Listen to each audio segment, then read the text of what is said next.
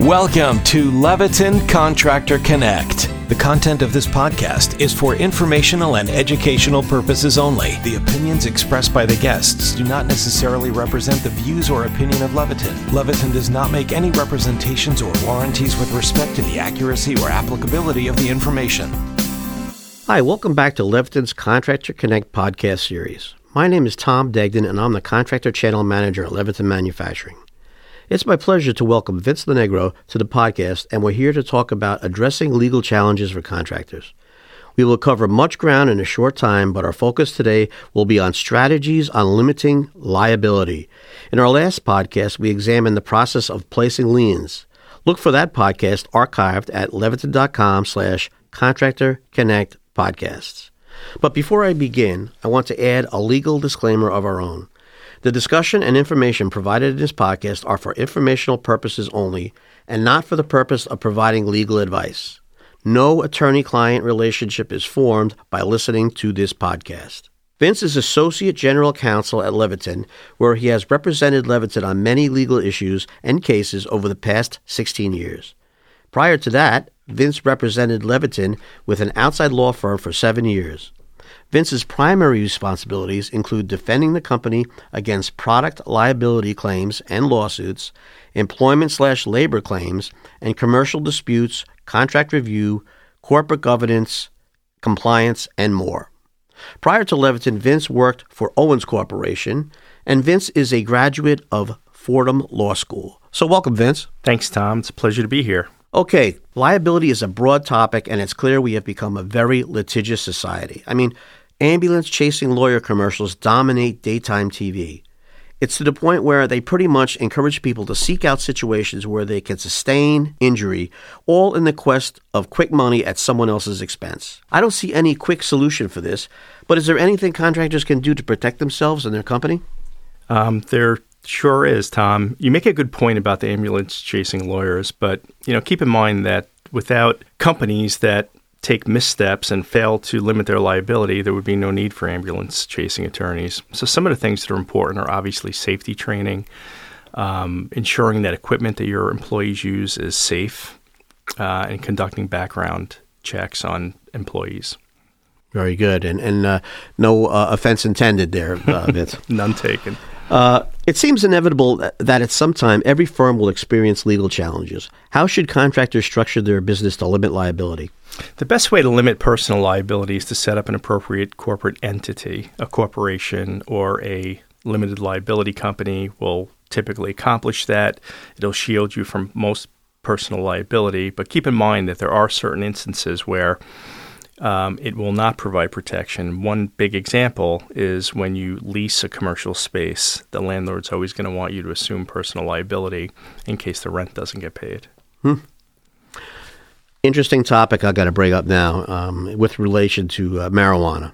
Another big area of liability concern facing contracting firms is that of marijuana use by personnel. Many states have legalized marijuana, and it seems to have been normalized and accepted in society. However, what about the job? Contracting firms don't want to assume the liability of installers impaired by marijuana use. Any advice to these contracting firms, Vince? Yes, and to your point, marijuana legalization is spreading like a weed.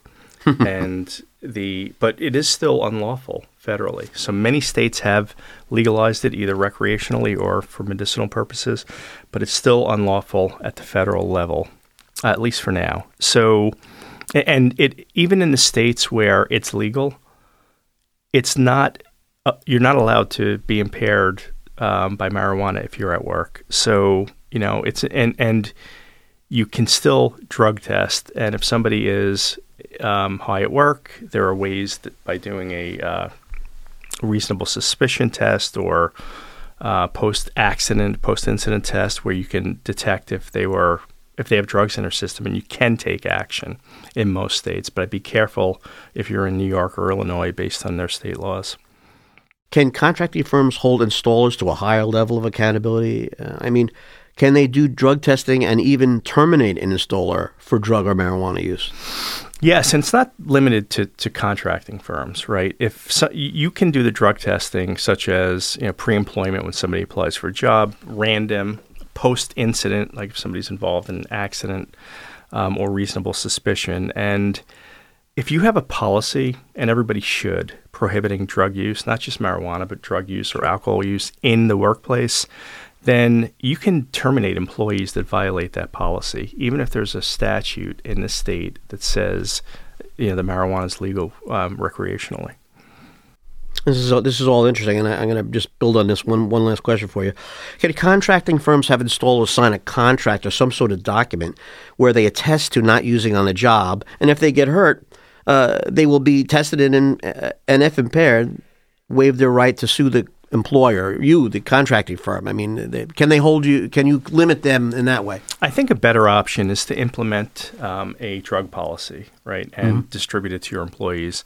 And a post-incident, post-accident drug policy is very important. So if somebody's operating a forklift in a factory, a piece of heavy equipment on a construction site, and they run over their coworker, well, your policy would enable you to test them, see if they're high on drugs or drunk from use of alcohol, and you can take action depending on the test results.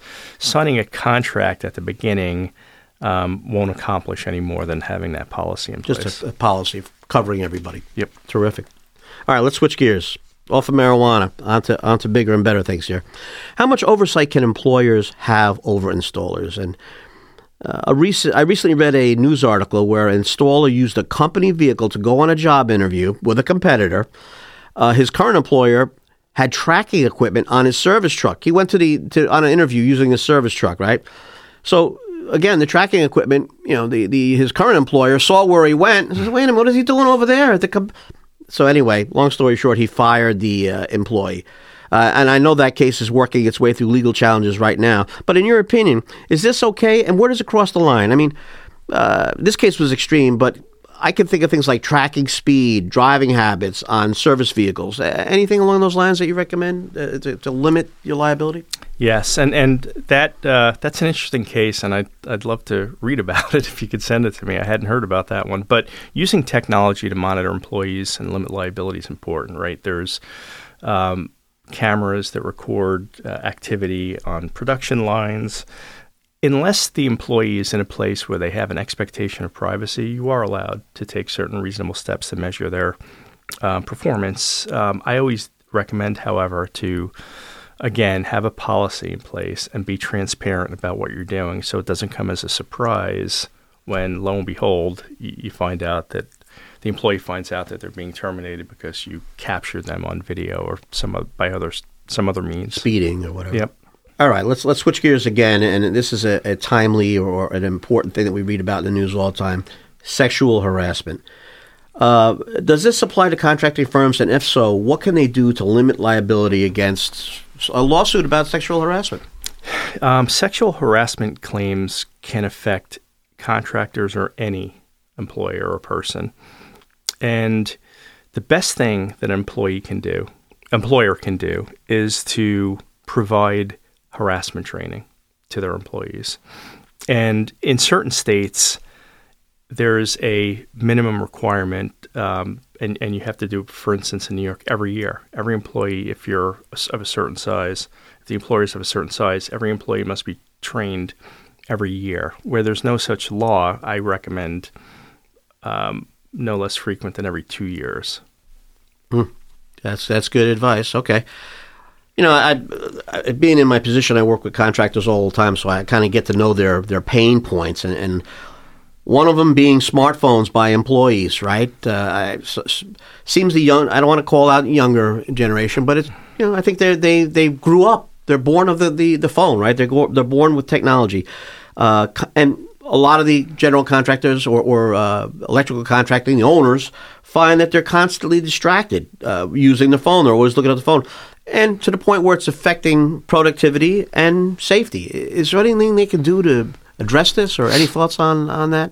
Yes, I think it's imperative to have reasonable restrictions on cell phone use for certain jobs, and especially if somebody's driving or operating equipment at a construction site.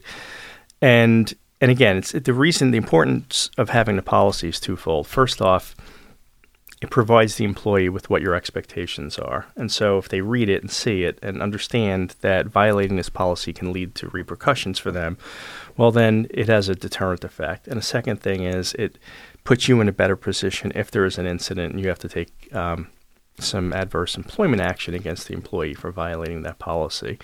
So reasonable restrictions are important. You don't want to get too strict or you'll never hire anybody under 40.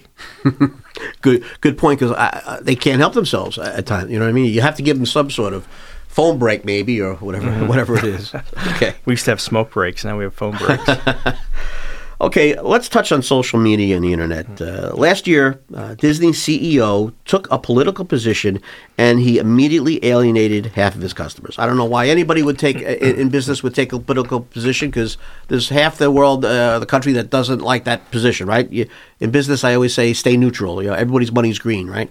But anyway, this Disney CEO, he took a political position. He alienated half of his customer, drove his stock price down as a direct result. And then the state of Florida became irritated and assumed some of the control over Disney. So needless to say, that CEO, will go nameless, lost his job. Any advice you could give contractors in this area with regard to social media? Yes, and social media is a very interesting topic. And although I did promise my girlfriend I wouldn't bash Disney today, but I will give you some thoughts on the situation. The proliferation of social media has happened so quickly and to such a significant extent that it's really imperative to have policies, social media usage policies, that are designed to protect your brand. You don't want your employees out on social media making a bad impression about both themselves and, more importantly, of your company, because they are brand ambassadors. The one thing that keeps recurring in our conversation here is policies, right? Yes. I mean, hopefully this podcast is going to serve to identify where the policies are necessary, but it seems like that's one again, a recurring theme here for today. It is. Policies and documentation are really important, because oftentimes if you get into a litigious situation, the lawsuit comes years after the incident, right? There's statutes of limitations. We talked a little bit about it with liens, and for depending on the claim, it could be many years, could be 3, 4, 5 years or longer that the person has to file a lawsuit. Good luck remembering what occurred 3 years ago. Good point. It's great when you can actually have documentation of the incident, and it's important, but it's something that people often overlook. Any last words of advice or thoughts for the audience, Vince? Just stay safe. All right. Well, this concludes today's podcast and part 2 of our conversation with Vince LoNigro. We invite you to check out part 1 of our conversation with Vince, where we cover liens. We also invite you to check out our other contractor-focused podcast at Leviton.com/Contractor Connect Podcasts. I would like to thank Vince for joining us. Thanks for having me, Tom. I appreciate it. And thanks to our audience for logging in. So goodbye for now.